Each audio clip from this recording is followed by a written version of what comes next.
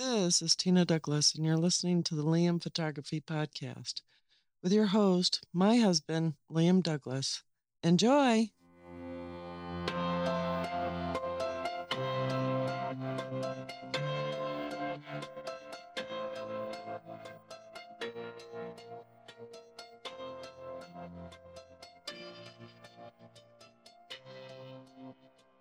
Greetings, everybody. You're listening to the Liam Photography Podcast. I'm your host, Liam Douglas, and this is episode 385 for Thursday, January 11th, 2024. And in today's episode, I want to talk about something that really grinds my gears when it comes to Fujifilm and what their people are smoking when they come up with their new camera model names. Now, don't get me wrong, Fujifilm makes fantastic cameras, and they always have. And I'm a proud owner of 6 Fujifilm cameras in total, with owning the XE4, 2 XT4s, an X Pro 3, a GFX 50R, and an XT1 with the infrared conversion. Now, my rant has to do with how they name their cameras sometimes. I mean, the XT line just totally makes sense. You had the XT1, the XT2, the XT3, the XT4, and the XT5 is the current generation model in that line. And in the XT10 line, you had the XT10, the XT20, the XT30, and then instead of doing an XT40, for some reason, they released an XT30 Mark II. Which was odd, but again, makes a bit of sense that they would name the second version of the XT30 with the Mark II moniker, the Roman numeral 2. Again, makes total sense. Now, when they released the X100 line, they started out making some sense, and now it's like they totally lost their minds. And let me explain. So Fujifilm started out with the X100. And then they released the second generation called the X100S, with the S specifically designating that it was the second generation in that line. Then came the the X100T. The T stood for third generation. And then they had the X100F, and the F stood for fourth generation.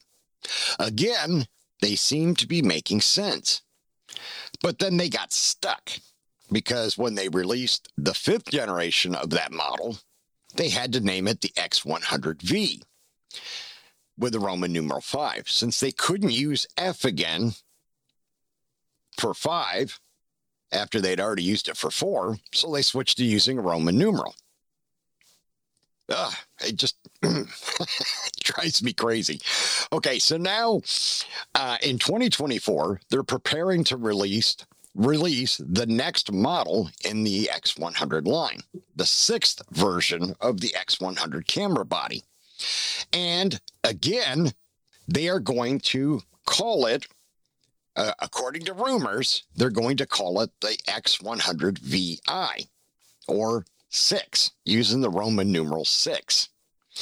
So, they've gone back and forth. They started out alphabetic, and now they've gone with Roman numerals. It's just like they can't make up their mind. They painted themselves into a corner, if you will, and now they're trying to get out of that corner they painted themselves into.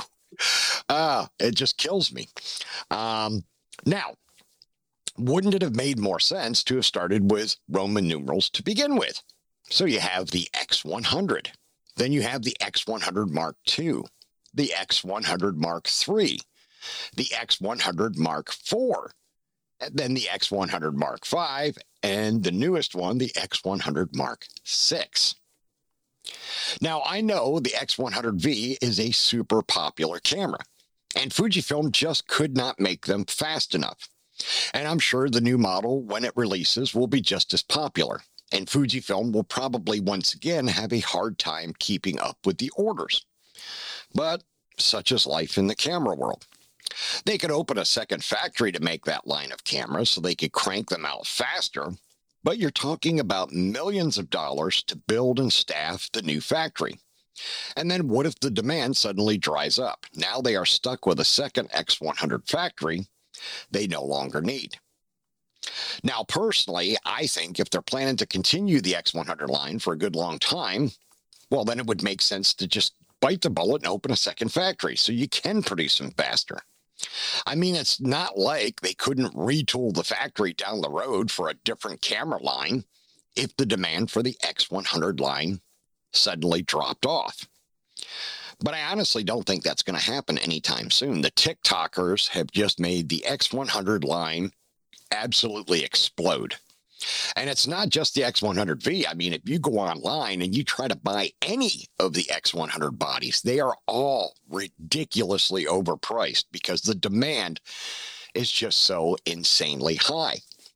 So if you're somebody like me that really wanted to get an X100V, it's not going to happen unless you're willing to pay stupid money for one. And I'm not. I'm not going to pay, $2,500, $3,000 for a camera body that retailed for $1,400.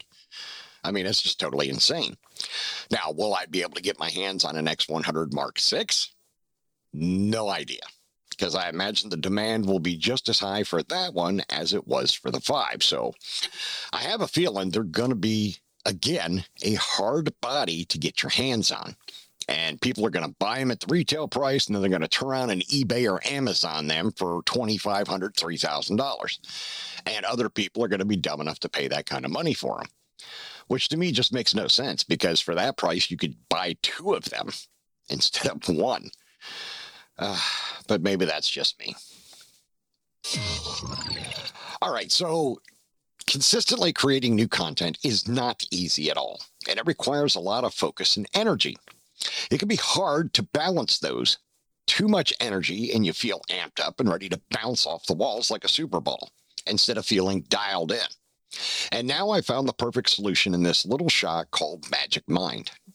Magic Mind is perfect as I can easily incorporate it into my morning routine, and I don't have to cut coffee out of my life completely, just scale it back some. Now, I used to start my mornings with 6 to 8 cups of coffee because as I've gotten older, I found it harder to get started in the mornings, and coffee has always been my go-to vice for that. I spent years when I was younger in the Army and then some time as a truck driver while putting myself through college, and coffee was always there. The problem is you can have too much caffeine and not only feel amped up, but as you get older, it can also cause a high resting heart rate, which is a problem that I was having until I found Magic Mind shots. Now, Magic Mind is all natural with ingredients like matcha, which contains way less caffeine than coffee, but it also has additional compounds that make the caffeine absorb slower into your body, making it more evened out. It's kind of like an extended release caffeine. Now, matcha also contains L-theanine that helps reduce stress and is only one of several all-natural ingredients that you can find in Magic Mind. And you can read about the rest of them on their website. Now, with this little shot, I can be awake, alert, and focused all day and get things done, whether it's in my IT work, my photography work, or making content for this podcast or my YouTube channel. I cut my coffee intake back to 2 cups a day and add Magic Mind, and I am good to go, and the shot tastes great as well. So you can't complain about that. So if you're like me and your to-do list seems endless and you want to maintain focus, be less stressed, and get things done without feeling amped up or crashing later on in the day, then you need to reach for Magic Mind like I did. Just head on over to the link in the show notes, which is https://www.magicmind.com/PHOTOGRAPHY. Because the Magic Mind team created a super offer for me to share with all of my listeners. You get up to 56% off with your first subscription in the next 10 days and 20% off your one-time purchase with my personal code photography20. That's PHOTOGRAPHY20. But hurry up, as that 56% discount only lasts for 10 days from this episode airing, and then it's gone. Now, if you're lucky enough to live near any of the Sprouts Farmers Market locations across the country, you can also head on down to Sprouts and pick up a few bottles to give it a try, and then go back to the website and get that subscription discount. So I want to thank the wonderful folks at Magic Mind for being the sponsors of today's episode. All right, so continuing my rant on Fujifilm and their camera naming. Now, Fujifilm did the same kind of silliness with their GFX cameras as well, with their weird naming convention. First, you had the GFX 100. Then you had the GFX 50S and eventually the GFX 50R. Now, those are fine. Those are three different lines of cameras in the medium format space. Now, the GFX 100 is their flagship medium format camera. It's big, it's expensive, it has a built-in battery grip like your flagship DSLR and mirrorless cameras from other makers do. So it's a serious camera, and it was an expensive camera at $10,000. But then they came out with the 50S, which is also medium format, but instead of a 102 megapixel sensor, they scaled it back to 50.1 megapixels, or 50, maybe it was 51.4, excuse me. And they called it the S. The S was because the 50S had a DSLR body styling. So it was very similar in shape and form to a standard DSLR or Canon, Sony, or Nikon's mirrorless cameras, which still maintain that DSLR body styling, or SLR body styling, if you will. So that makes sense, okay? Right? SLR makes sense. But then they released the GFX 100S, which is similar in styling to the GFX 100, but smaller, because it doesn't have a built-in battery grip. And it's only got some slightly bumped up performance specs with more frames per second and etc. But it's a similar physical design, just scaled down without the battery grip. And it's my understanding that when they released the GFX 100S, the S stood for second. In other words, the second generation in that line. Now, bear with me. Just hold on. Next, they released the GFX 50S2, which is the second generation for the GFX 50S line. And again, it made sense as it still maintains the DSLR styling, or the SLR styling. And the Mark II, Roman numeral 2, designates that it's the second generation. But what they did next just confused the heck out of myself and everyone else. Because next, they released the GFX 100 Mark II, which is supposed to be the second camera in the GFX 100 line, except that it's smaller than the GFX 100, has no built-in battery grip, and looks virtually identical to the GFX 100S, with some slight tweaks. So if the GFX 100S was called the 100S because it was the second in the line, then why is the new one called the GFX 100 Mark II and not the GFX 100T or Mark III? You see what I'm getting at here, people? I mean, it just doesn't make sense. How can you release two camera bodies in the same line as the second generation in that line and give them totally different designations and only slightly tweaked different body structure? But other than that, they're very similar in physical design and size and weight and everything else.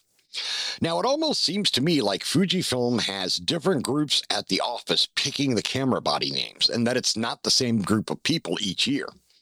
And they don't bother to check the previous model names to see what it was called, so they just throw names into a hat and pull one out, and that name is the name for the new camera model. I mean, I don't know what else to tell you. I mean, if you want to name the camera models with an alphabetic designation for each new generation, then stick with the alphabetic designation. You can't start with alphabetic and then change to Roman numerals. It just does not make any kind of sense. Where's the logic in that?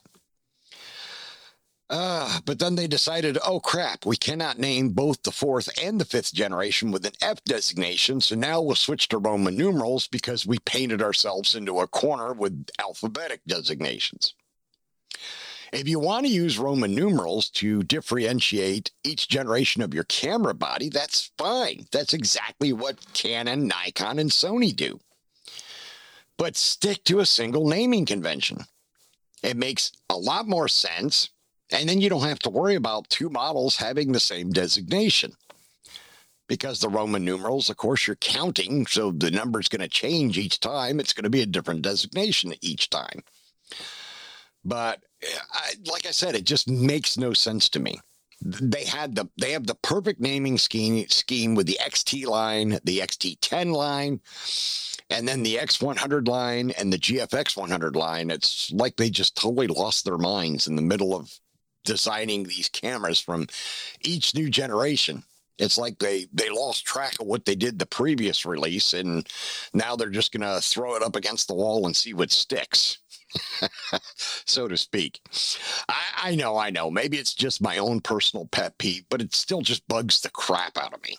And I know I can't be the only one out there that's confused and irritated by this weird choice on Fujifilm's part. Again, I'm not bashing Fujifilm as a company. I love the company. I love their cameras. They do a fantastic job of giving us very beautiful, elegantly designed, reliable workhorse cameras.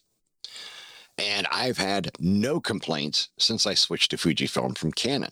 I've always been a fan of Fujifilm cameras. Over the 40 years I've been shooting, I've been doing photography, I've gone back and forth between Canon and Fujifilm, and those two have just always been my two favorites. And now in the mirrorless world, I know that sure, Canon's got a leg up on Fujifilm because they do full frame and they got faster, more accurate autofocus in their mirrorless cameras. But Fuji's gaining on the rest of the market quickly.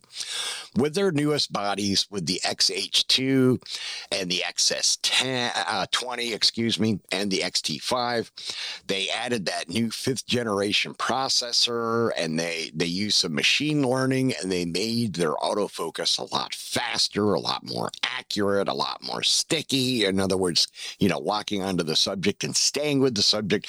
So they've really closed the gap a lot in the last couple of years with their autofocus system. So you can't really fault them there. And one of the big advantages, or two of the big advantages that Fujifilm has, the two main reasons why I love their cameras so much, is I love that they style their cameras as if we're still shooting in the film era. They stick with that nostalgic design, that nostalgic look that old school shooters like myself really enjoy.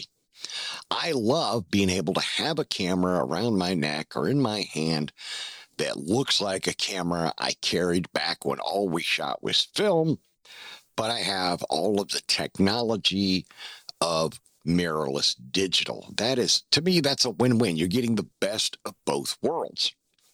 That's my opinion. But then you got to throw into the mix Fuji's fantastic film simulations. And the amazing thing here is their film simulations are made by the same guy that originally made their color film stocks. The same guy, he's still at the company. And he's turned all of their color film stocks and monochrome film stocks into film simulations that they put into their cameras. It's all baked right in.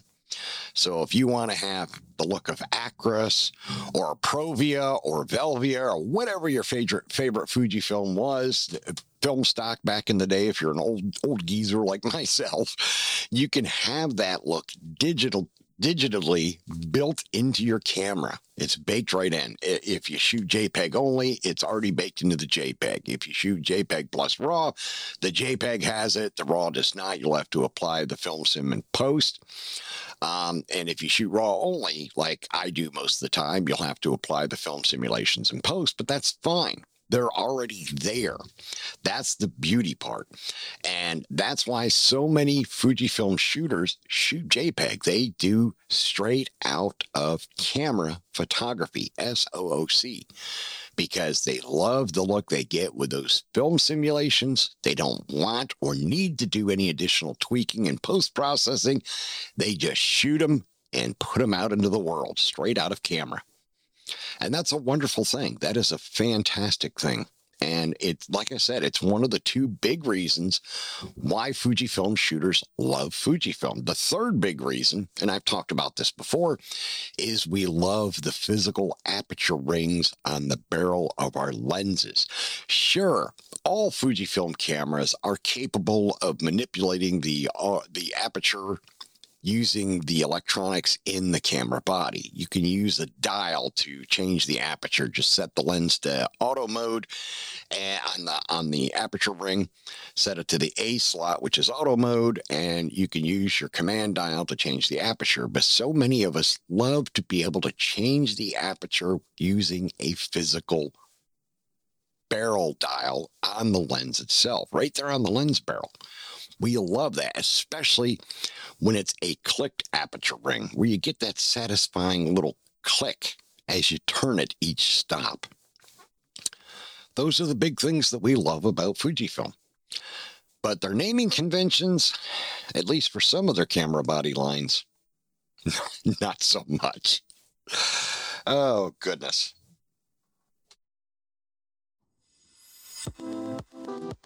Remember to check out the Liam Photography Podcast Facebook group. It is a private group, and you must answer a security question to join, which is the name of the host of the show, myself, Liam. And I've also opened it up to allow you to give the name of a previous guest on the show to show that you are a listener. Once you are in the group, you are free to post your own original work.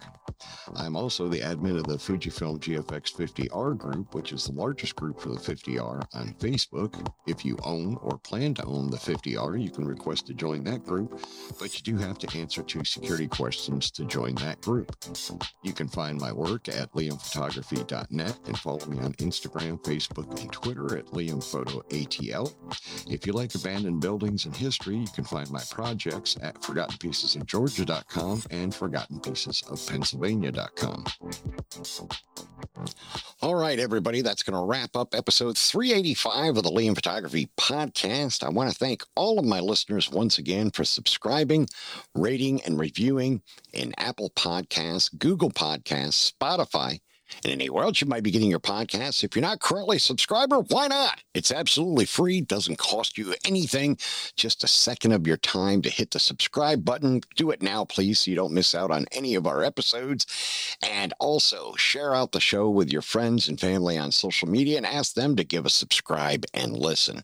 Hey, this show is friendly. It is family friendly. It is office friendly. You don't have anything to worry about there. No explicit language here. Just a nice podcast where I talk about photography, videography, camera bodies, lenses, action cameras, people in the industry with interviews, and so on and so forth. And I'm going to get some more interviews going before too long here. I've been trying to get some lined up for 2024. Hopefully we'll be getting the wonderfully talented Mrs. Ellie Cat back on the show. She is married now, so I have to call her Mrs. Ellie Cat instead of Miss. Because I don't want her husband to beat the crap out of me. I'm just kidding. Her husband, Dan's a wonderful guy.